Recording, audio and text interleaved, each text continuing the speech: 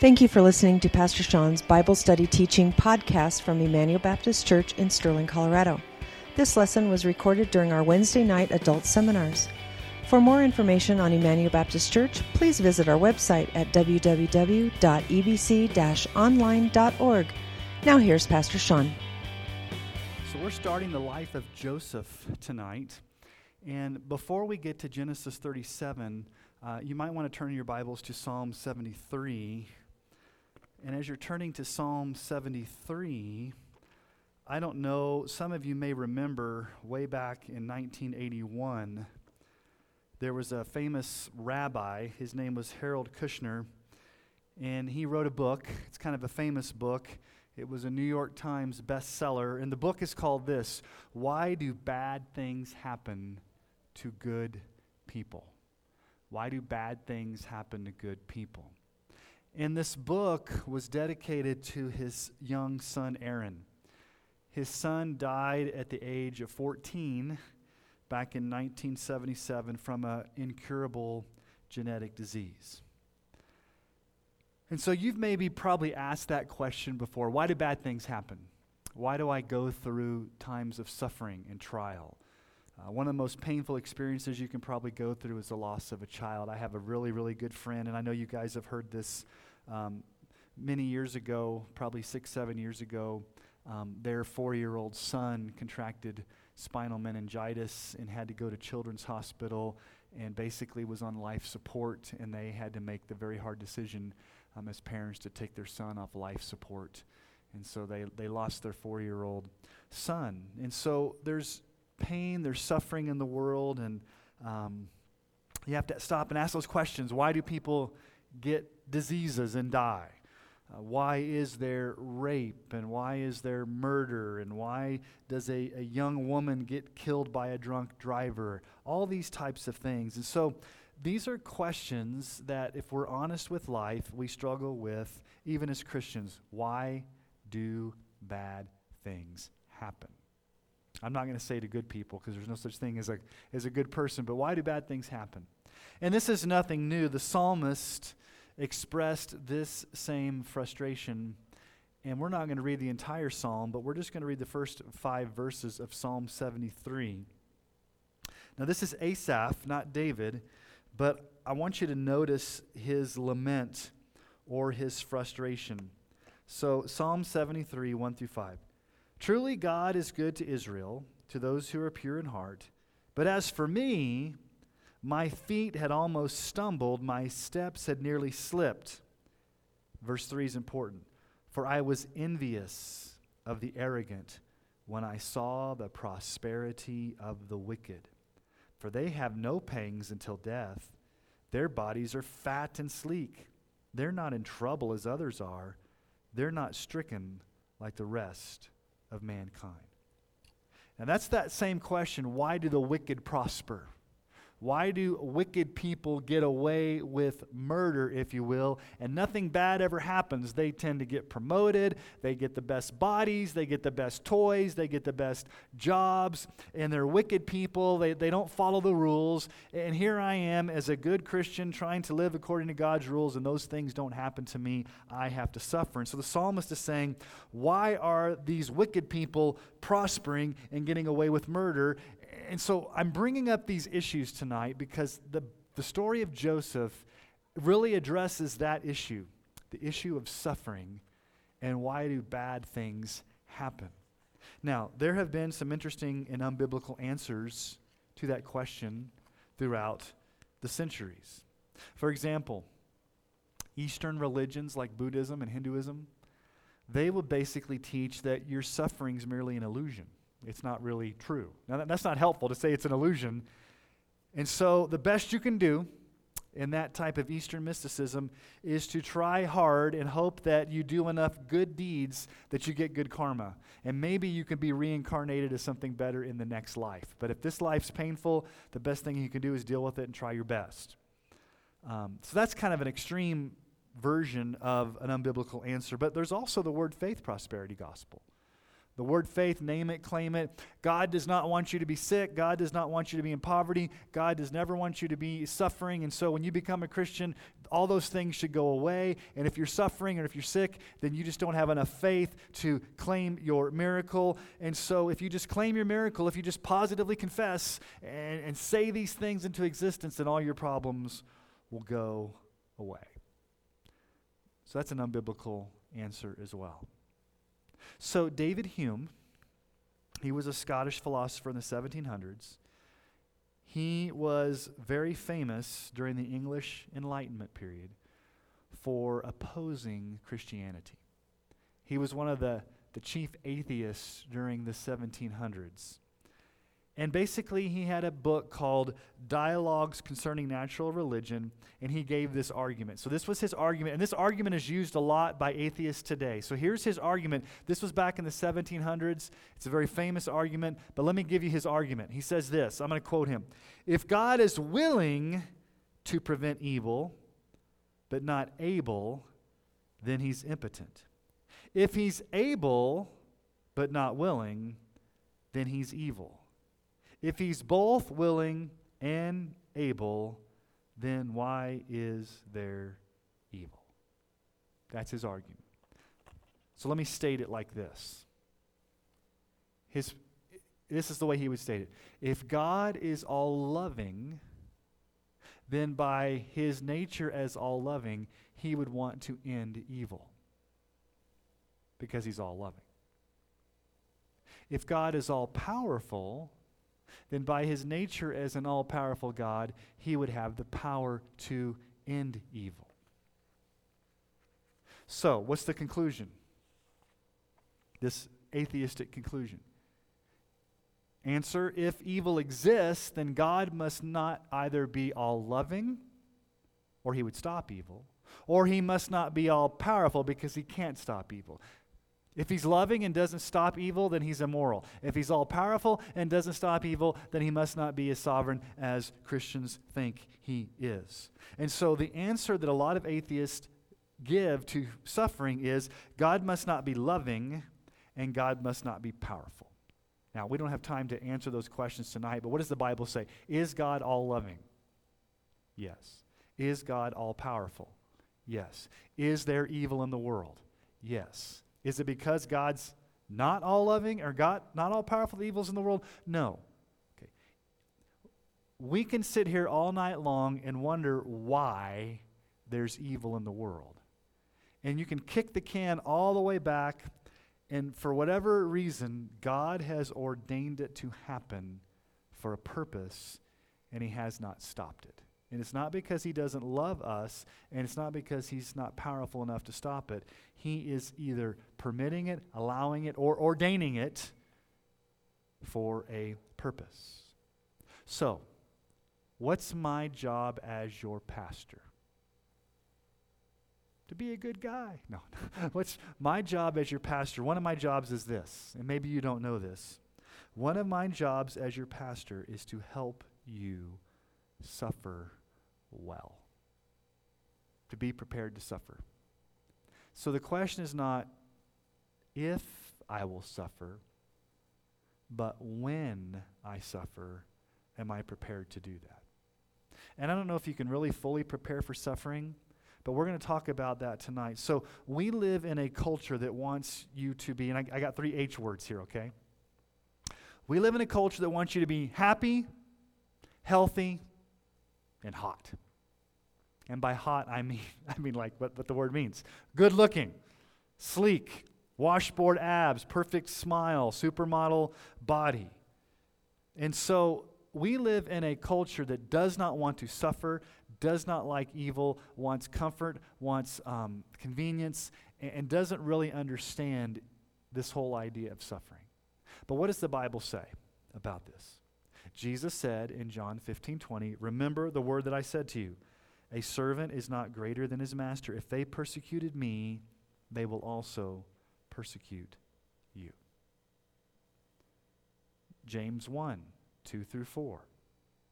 Count it all joy, my brothers, when you meet trials, of various kinds, for you know that the testing of your faith produces steadfastness, and let steadfastness have its full effect, that you may be perfect and complete, lacking in nothing. Trials of various kinds.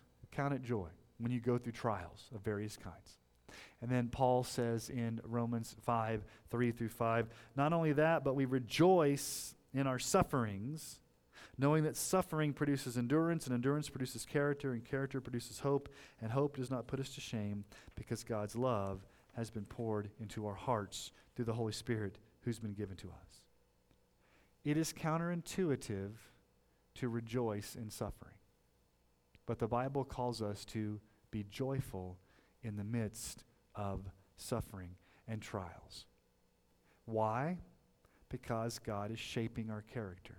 God is molding us to the image of Christ. And we also know this truth goes hand in hand with suffering. Romans 8:28, we know that for those who love God, all things work together for good for those who are called according to his purpose. God works out all things for good. Now, when you're going through it, it may not feel good or appear good, but God is working it out for his good and his glory. So what we're going to see tonight as we start the life of Joseph is a man who experienced extreme suffering for a long period of time. He went through some serious sufferings. But at the same time, God was providentially and sovereignly working in his life to bring about a glorious purpose. And so Joseph went through the crucible, he went through the furnace, he went through the wringer, if you will, but God had a purpose in that. And so as we think about Joseph, one of the things that we want to at least begin to think about is, how do we suffer well for the glory of God, especially when it doesn't make sense? Again, it's not if you will suffer, but when you will suffer. So Joseph deals with suffering. And let me just say this. What if it is God's plan for you to suffer as his means of getting you to be more like Jesus? Would you welcome it, or would you run away from it as fast as you could? If God's plan is to get you more to look like Jesus, and he does that through suffering, we should welcome God's plan, even when it doesn't make sense. So, we are going to dive into the life of Joseph. Now, Genesis 37 is where it starts. So there's 36 chapters in Genesis leading up to this. Just real quick. Abraham, Isaac, Jacob. Okay, who is Joseph's dad? Jacob. Jacob was for lack of a better term, Jacob's name means heel grabber, or trickster, or conniver, or deceiver. Jacob was a deceiver for most of his life. Remember, he deceived Esau out of the birthright, his brother. But then there was that one night where Jacob wrestled with the angel of the Lord. The angel grabbed Jacob's hip and torqued his hip and wounded him and changed his name to Israel. Okay, and so Jacob had many sons from different moms. Remember, there's Rachel and Leah, and then he actually had a few concubines. And so, anyway, here we are in the story where Joseph is a 17-year-old boy. He's a young man. He's a teenager. And this is where we pick up in the story of Joseph. So now, turn in your Bibles to Genesis 37. That's a long introduction, but I'm trying to set the stage for suffering. And it'll make more sense when you see what happens to Joseph. So, there are 4 scenes. Now, this is, we're actually going to be looking at Hebrew narrative. Okay, so this is written by Moses. It's narrative in that it tells an account.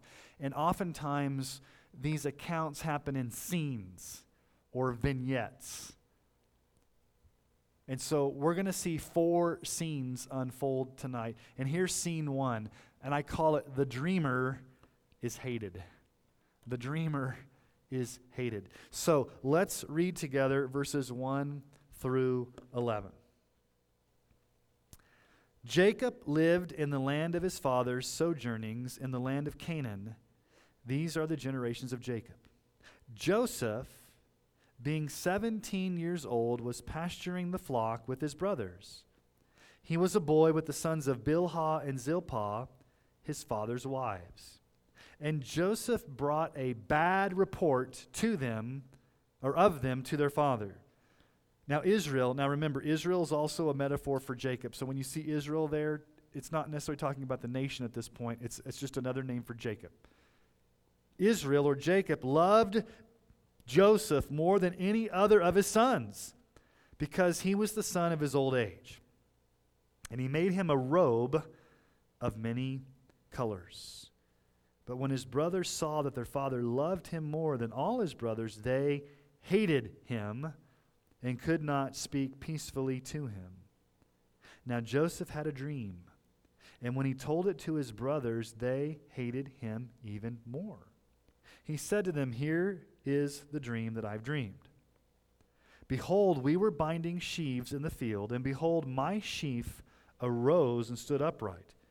And behold, your sheaves gathered around it and bowed down to my sheaf." His brothers said to him, "Are you indeed to reign over us? Or are you indeed to rule over us?" So they hated him even more for his dreams and for his words. Then he dreamed another dream and told it to his brothers and said, "Behold, I have dreamed another dream.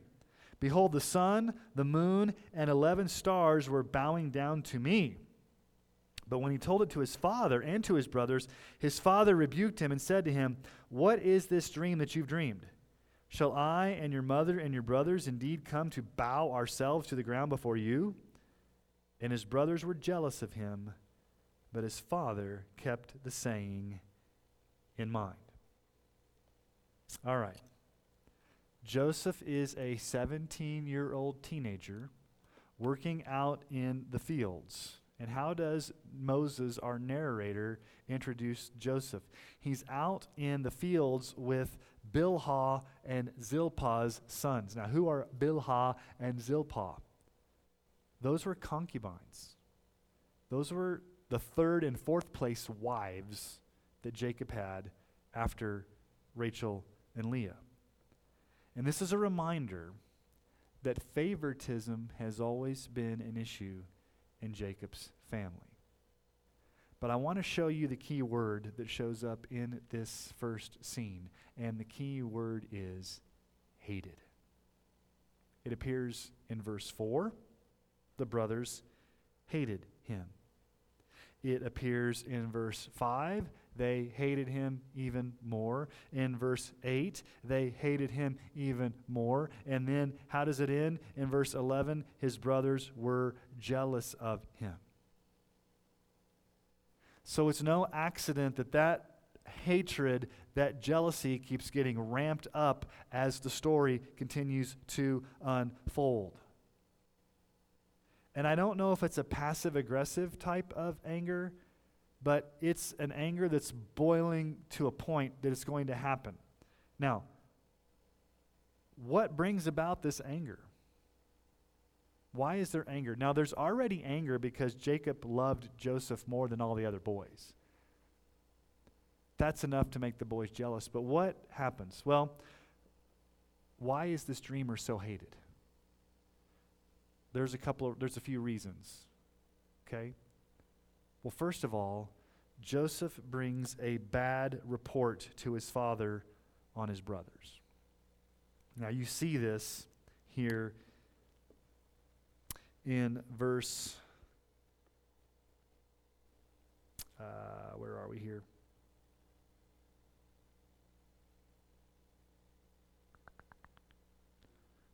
Verse 2.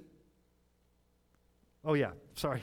I'm looking down. Joseph brought a bad, you guys are seeing it more than I am. Joseph brought a bad report of them to their father. A bad report. Now, we don't know what the bad report was.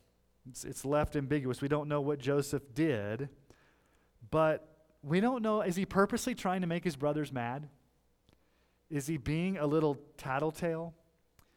The word for bad in Hebrew means evil. And that word bad report often meant a disparaging report.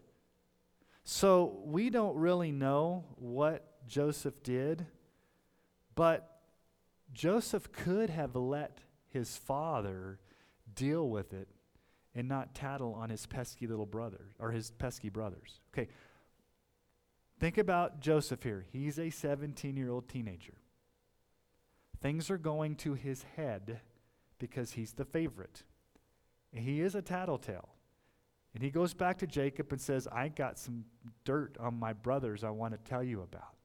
So that's the first reason why they got mad. Who knows what they were doing, but Jacob needed to know this from Joseph in this tattletale bad report. Okay, so that's number one reason why they hated him, because he was a tattletale. He was a pesky little upstart. But here's the other reason. The coat of many colors. Jacob gives Joseph a coat of many colors that he does not give to the other brothers. Now, before I discuss what this coat meant, I want you to notice something that we will see as we go through the life of Joseph, and that is pay attention to the clothing. Clothing and what people wear plays a vital role in the narrative. As you pay attention to the clothing, the clothing helps tell the story. Clothes play a big part in this. Now, this was no ordinary coat. It wasn't like a tunic that he just put over. Many scholars believe it probably had long sleeves, flowing to the ground, intricate, embroidered, ornamented stuff. It was probably just this. It wasn't like overalls or a tunic. It was something spectacular, and it had many colors, which was very expensive in that day because of the dyes that they had to get. And you may ask, well, why? What's the significance of the coat of many colors? Well, here's the significance, the symbolism. It was a symbol of royalty. What Jacob is doing is Jacob is not subtly, but in front of his other brothers, his sons, he's crowning Joseph with royalty as his favorite son by giving him this long, colorful, flowing robe. Only Joseph gets the quote-unquote robe of royalty. So he's already tattled on his brothers. He's already the favorite son. And not only that, but to add insult to injury, Jacob, the dad, gives him this coat of many colors. And you can imagine the conversations they had when they saw him. And picture this, okay? If you're a 17-year-old boy and you got that coat from your dad, are you going to take that thing off? No, you're going to wear it with style, aren't you? You're going to strut around and be proud to wear that coat. And so every time he walked into the house or to the tent, he's wearing that coat. And the brothers are just seething mad. And Joseph's, he's 17, so we'll give him a little bit of a pass here. But here's the third issue. These dreams. It's these dreams. Now, why are there two dreams? Well, the reason there are two dreams is because if the first dream happened, it could have just been an anomaly. It could have just been something out of the ordinary. It could have just been like, okay, I had a dream. It was unusual. It doesn't mean anything. But a second dream confirms the truth of what is supposed to happen in the sense that there are two witnesses or two dreams to authenticate what is really supposed to happen. So what are these dreams? Well, the first dream is they're out in the fields and there's these sheaves. Okay, so this wheat. And Joseph's wheat rises up and all the other wheat bow down to him. Now, you don't have to read between the lines. What's the symbolism? The family is going to bow down to Joseph. Now, Joseph doesn't know what this means at this point in his life as a 17-year-old. He just has a dream that's given to him sovereignly by God that shows that the family and the brothers are going to bow down to him. Well, they get really mad, And they're basically saying, what's the meaning of this? Are you going to rule over us? Are you going to reign over us? Or who do you think you are, strutting around here with your coat of many colors? Are we supposed to bow down to you? Okay, then he dreamed another dream. What's the second dream? The sun, moon, and 11 stars. Now, how many brothers are there? 11 stars are going to bow down to Joseph as the one star. Same concept. The whole point is that the family and the brothers are going to bow down to Joseph. So one dream is terrible enough for Joseph. But now the second dream is the nail in his coffin as far as his brothers are concerned. The first time they don't tell it to Jacob. The second time they do. Do you notice that? Verse 10, when he told it to his father and his brothers, his father rebuked him and said to him, what is this dream that you've dreamed? Shall I and your mother and your brothers indeed come to bow ourselves to the ground before you?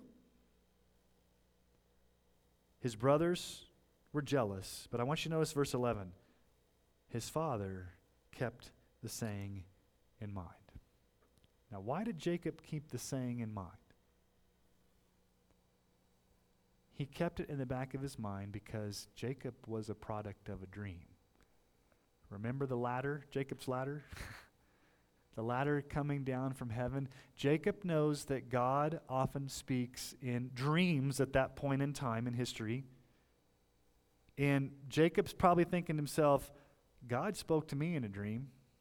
The ladder of the angels ascending and descending. And if Joseph had a dream, there might be some truth to it, whether I like to admit it or not.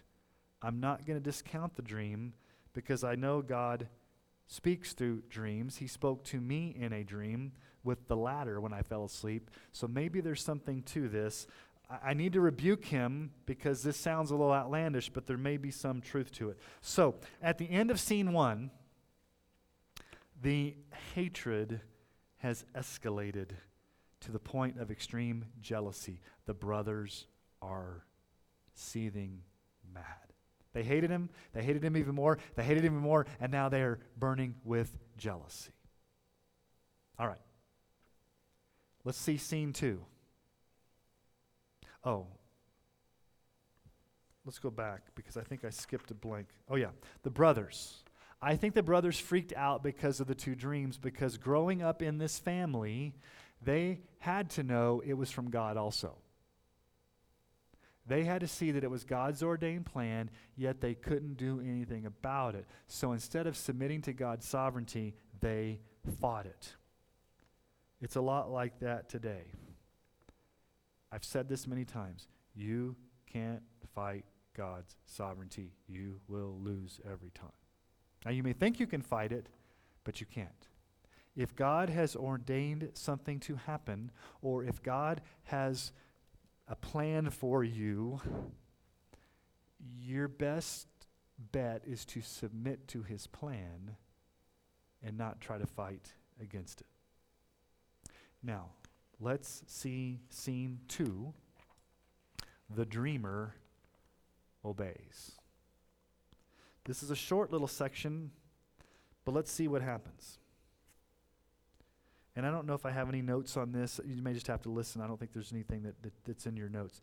Now his brothers went to pasture their father's flock near Shechem. And Israel said to Joseph, are not your brothers pasturing the flock at Shechem? Come, I will send you to them. And he said to him, here I am. So he said to him, go now, see if it is well with your brothers and with the flock, and bring me word. So he sent him from the valley of Hebron, and he came to Shechem. And a man found him wandering in the fields. And the man asked him, what are you seeking? What are you looking for? I'm seeking my brothers. He said, tell me, please, where are they pasturing the flock? And the man said, they've gone away, for I heard them say, let us go to Dothan.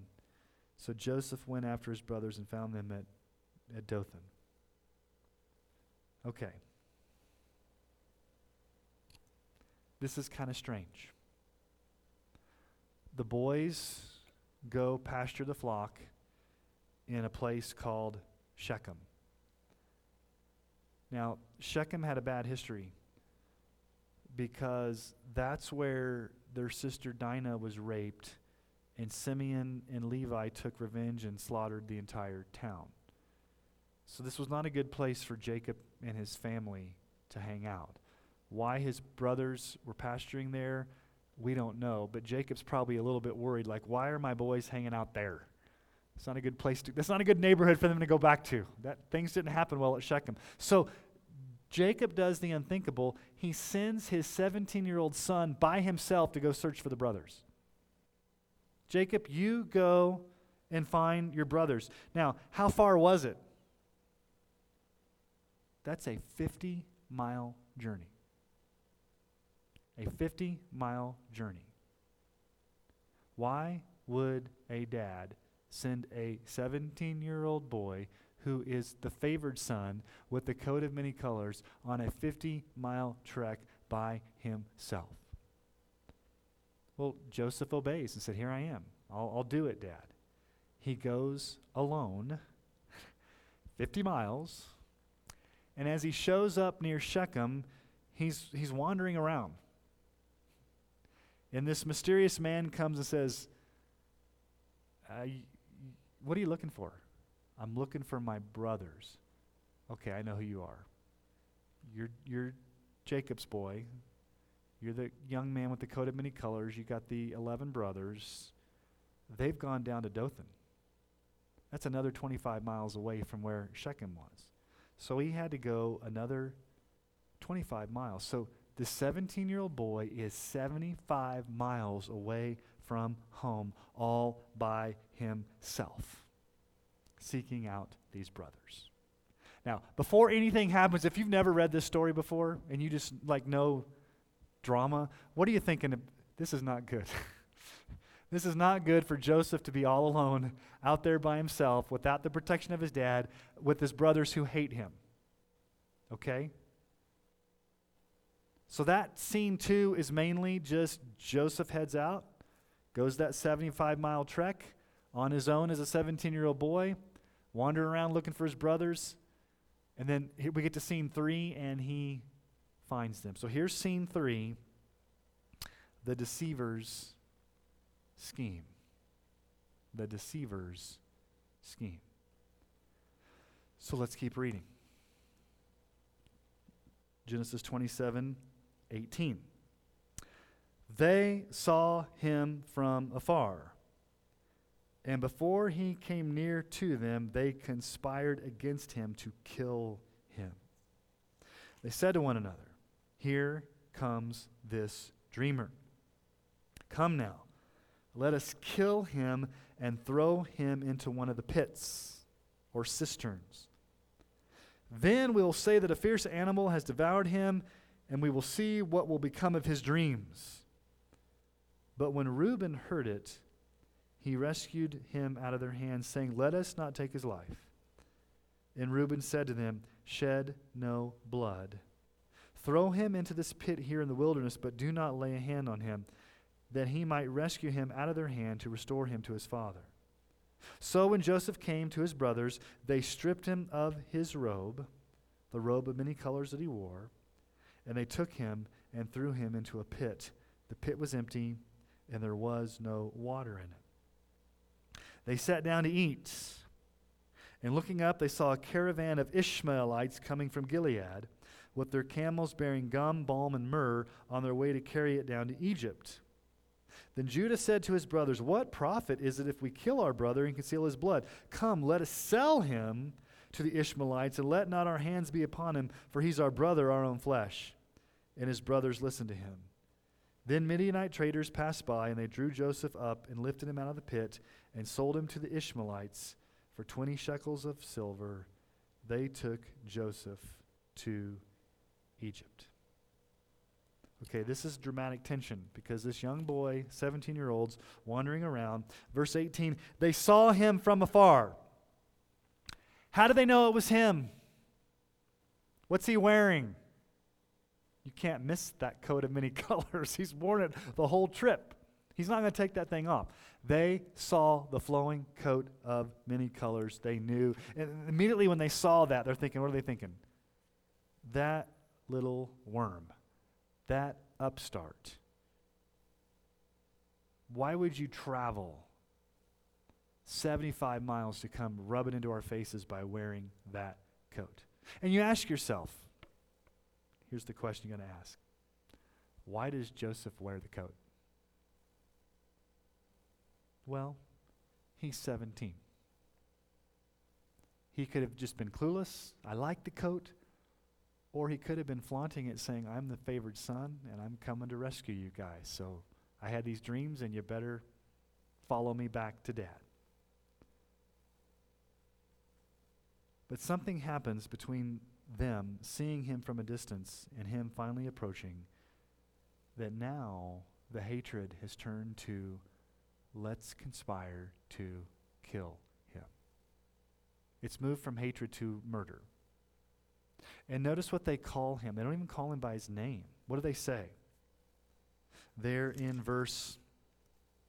at the end of verse 19, here comes this dreamer.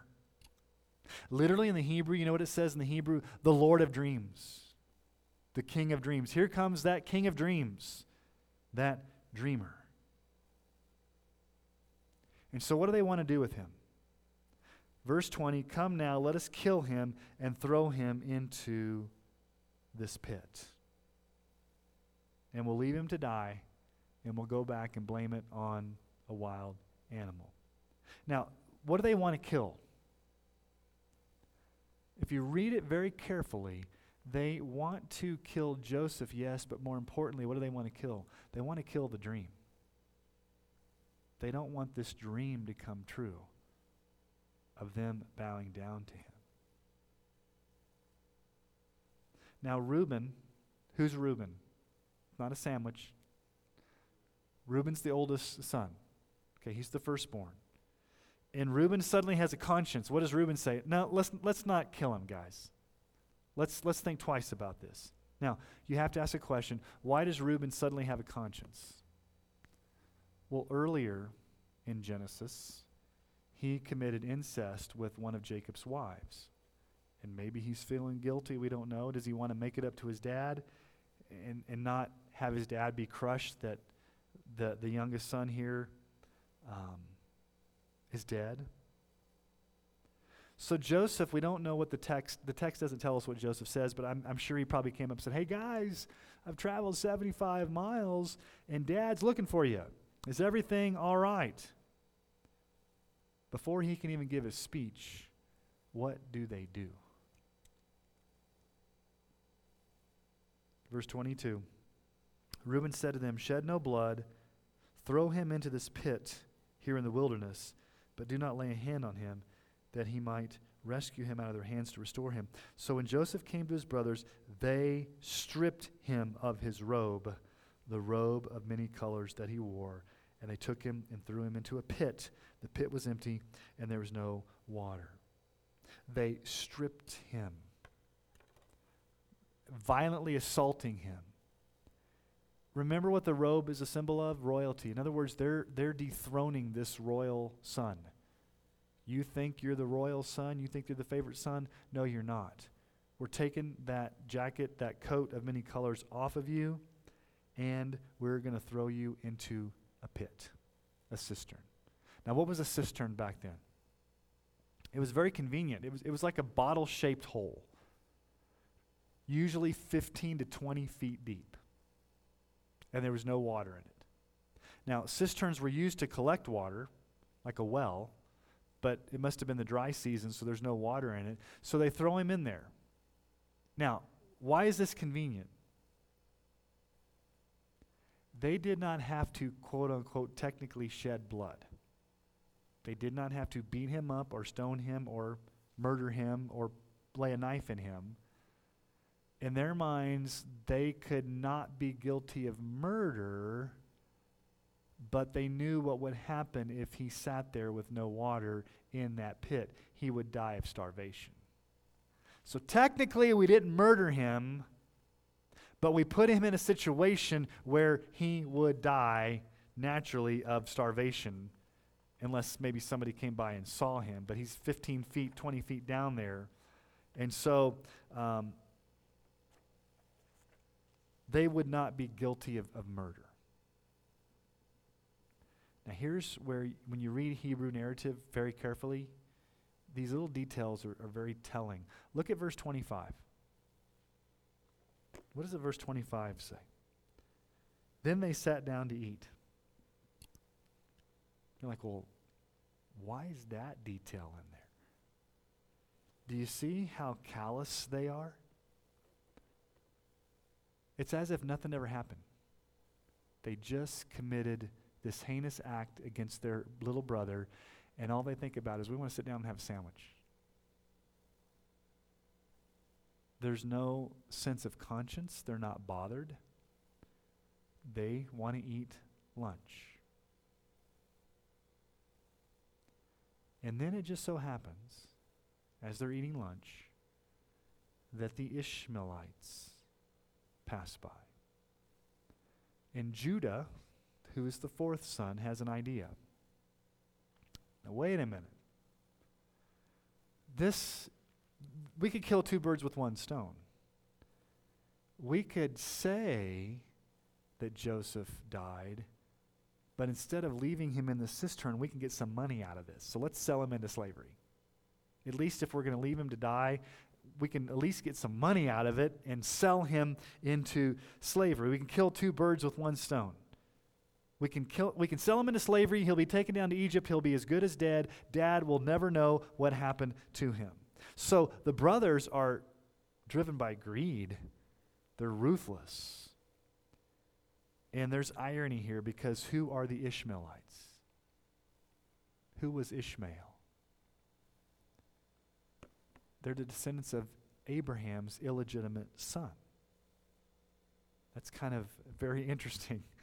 Just a little twist that the Ishmaelites are the ones that come by and quote unquote, he's sold into slavery. Now think about Joseph for a moment. He's a 17-year-old boy. He's alone, naked, hungry, at the bottom of a pit, and now he's been sold into slavery. And what's he probably thinking? When's Dad coming to get me? When's Dad going to come back and get me? I obeyed him. He sent me on this trek, this 75-mile trek. I found the brothers, but now they betrayed me. They've beaten me, they've stripped me, and now they've thrown me in the cistern. I don't have the coat anymore, and now I'm being sold into slavery. I'm going down to Egypt. I'm never going to see my family or my dad again. And remember, he's only 17. I mean, I can't imagine this. So, like, what are 17-year-olds thinking about? School, girls, cars, video games. I mean, this is a very traumatic thing to happen to a 17-year-old. Now, you can say, Joseph, you had it coming because you were a little upstart. You're a snarky little 17-year-old that, was the favorite son. But did he deserve to be beaten and thrown into a cistern and sold into slavery? No. At this point in the narrative, we all want to scream out, this is not fair. Why is this happening to Joseph? Yeah, he can be a little bit annoying with his dreams. He can be a little bit annoying with the coat of many colors, but really, this is not fair. This is treacherous. This is betrayal. He's sold into slavery, and he's heading the opposite direction, south to Egypt. That's not the end of the story. There's one final scene. Scene 4 is a father is deceived. Now, let's go finish out the narrative here. Let's look at verse 29 through the end of the chapter.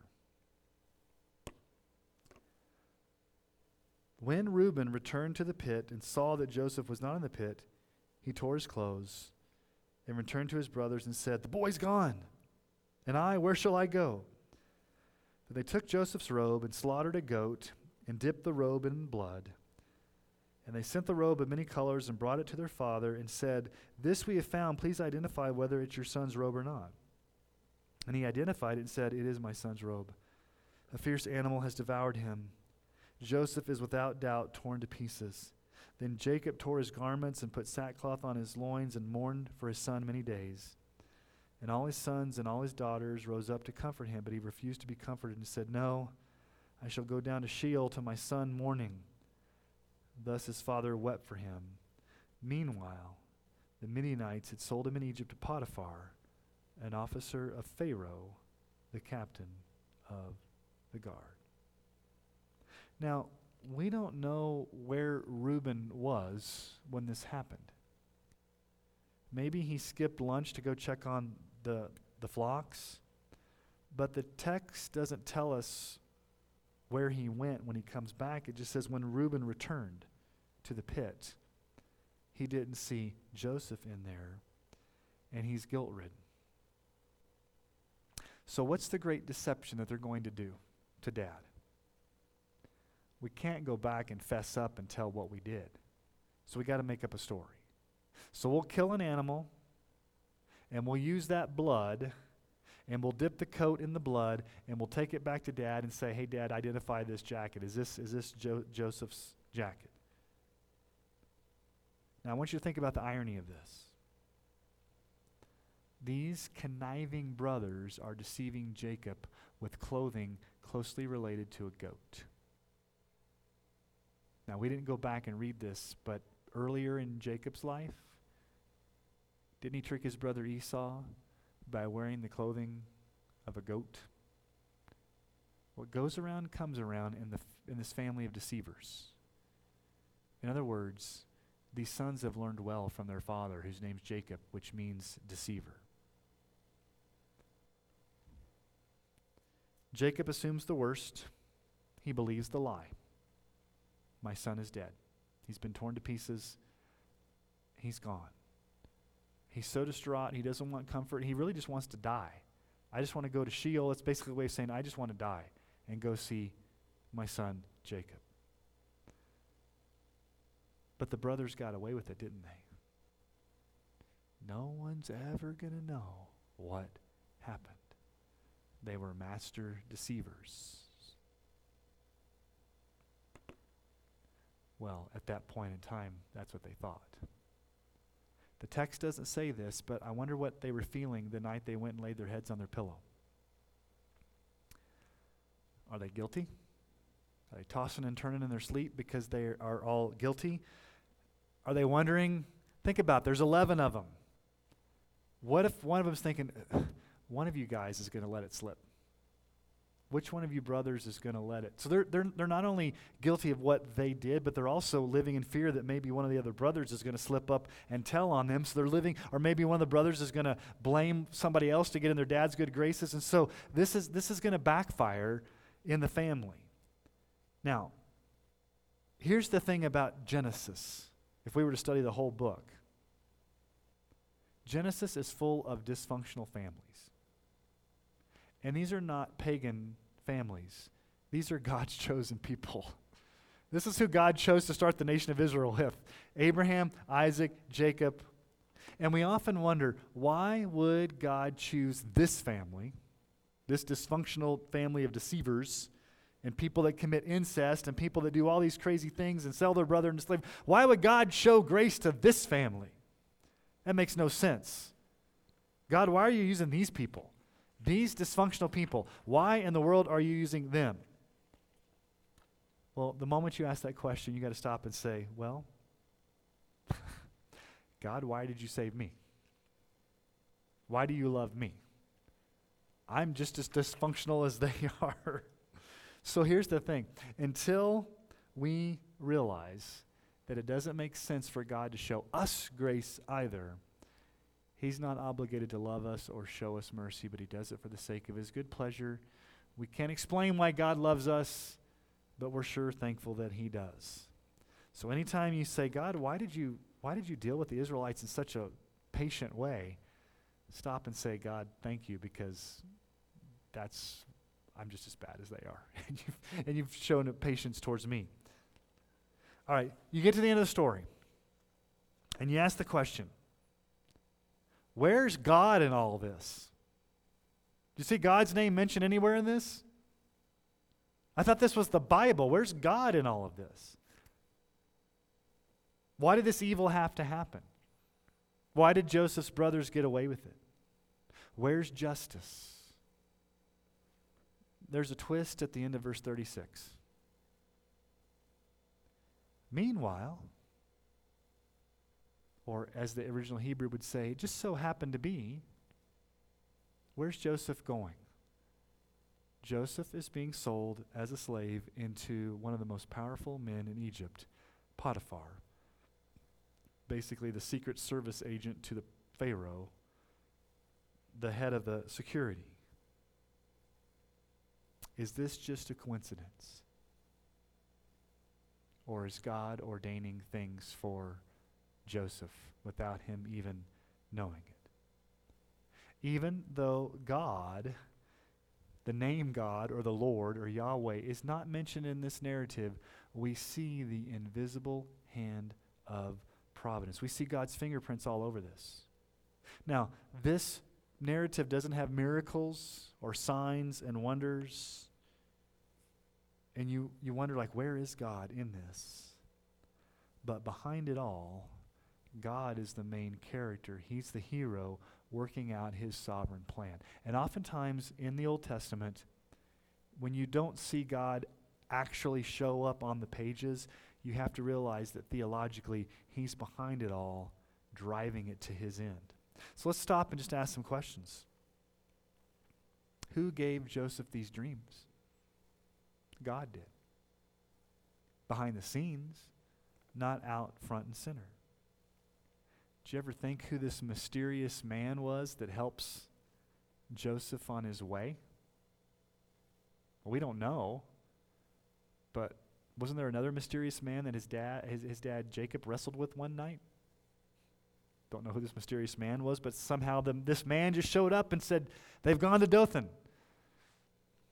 We don't know who this man was. Is it just a coincidence that at just the right time that Joseph's brothers are throwing him into the pit, this particular band of Ishmaelite traders happened to come to that exact place at that exact time as they were exactly going to Egypt?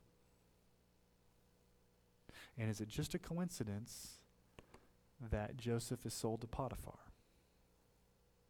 Well, you could say, well, these are all just coincidences. Or you could say, this is God's sovereign, invisible hand of grace orchestrating these events in Joseph's life. Now, here's the thing about it. Does Joseph know this is happening?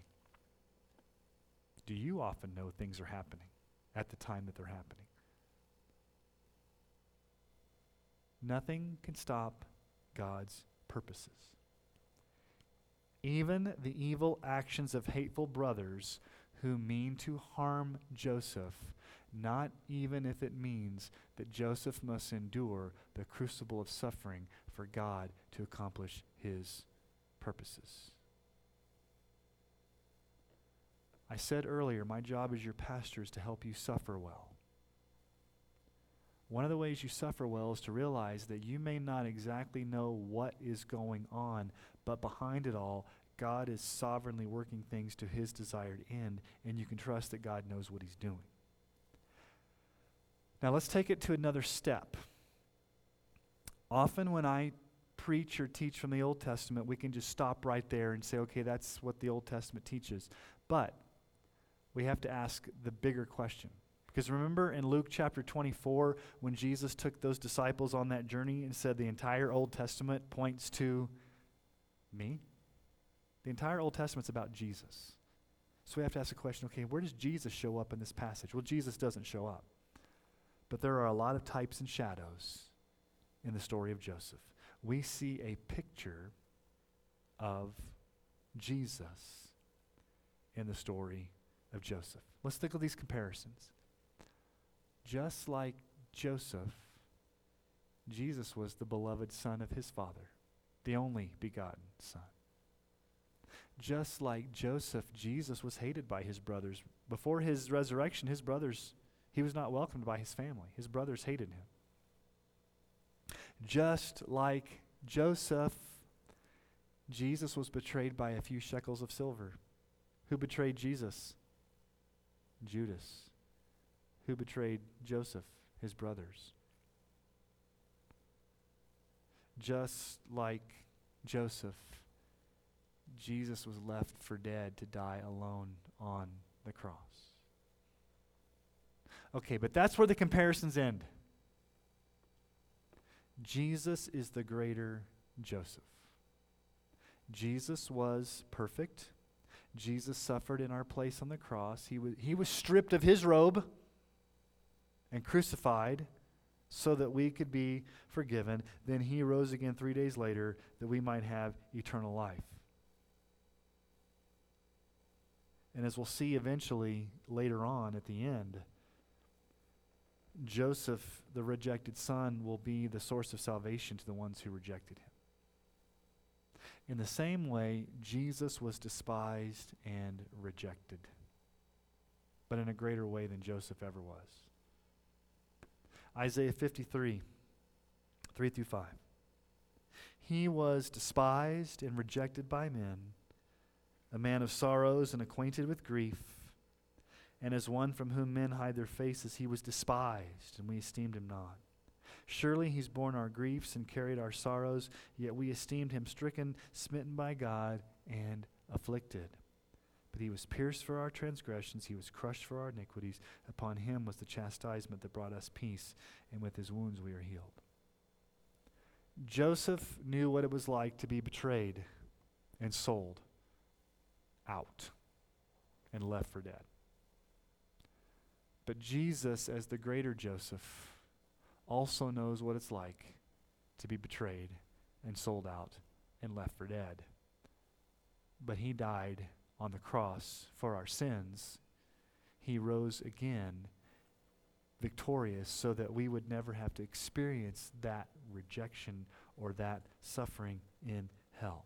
So, how do you suffer well? That was a question Don and I had the other day at the dinner table. That's what happens when you're married to a pastor. At dinner, your wife asks you theological questions, and you're like, I just want to eat my spaghetti. I don't want to. No, I'm happy she asked those. And she's like, how do you suffer well? I want to know. And I'm like, well, let's think about this. There's a lot of different things. I can't remember all the things I told her, but you look to Jesus, who suffered in your place, and you worship him for his absolute sovereignty. One of the things I told Dawn, I remember now, I said this. I said, if you don't have a healthy dose of God's sovereignty in your suffering, that you'll never understand it, you'll never suffer well, because you'll always wonder why this is happening to you. You've got to understand that God is doing this not because he doesn't love you, but because it's his sovereign purpose, and you need to trust that you know what he's doing. If you don't have that foundation, I think it's very hard to suffer well if you don't realize God is sovereignly. And then we ask the question, well, does God allow it or does God ordain it? Doesn't really matter, because, all right, so let's talk semantics. Does God permit suffering? Does God allow suffering? Or does God ordain suffering? Now, some of you may say, I like the word permit. God permits it to happen. That's a little bit easier for me to take than God ordains it to happen. Let me ask you a question. If you say God does not ordain it to happen, but God permits it to happen, let me ask you a question. If God permits it to happen, and he doesn't stop it, and he allows it to happen, that's no different than him ordaining it to happen, because he could stop it if he wanted to, and he doesn't. It's not because he doesn't love you, and it's not because he's all-powerful. It's because you kick it all the way down. God still, either he's ordaining your suffering for a purpose or he's allowing it, but the fact that he's allowing it and not stopping it means that he's still ordaining it to happen because he could stop it. So either way you look at it, you're going through it. And God is sovereignly taking you through it. Isaiah says, when you pass through the waters, I will be with you. When you go through the fires, I'll be with you.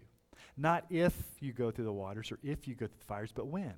So I've often said this, God may never promise to take you out of the suffering, but he always promises to be with you right through the suffering.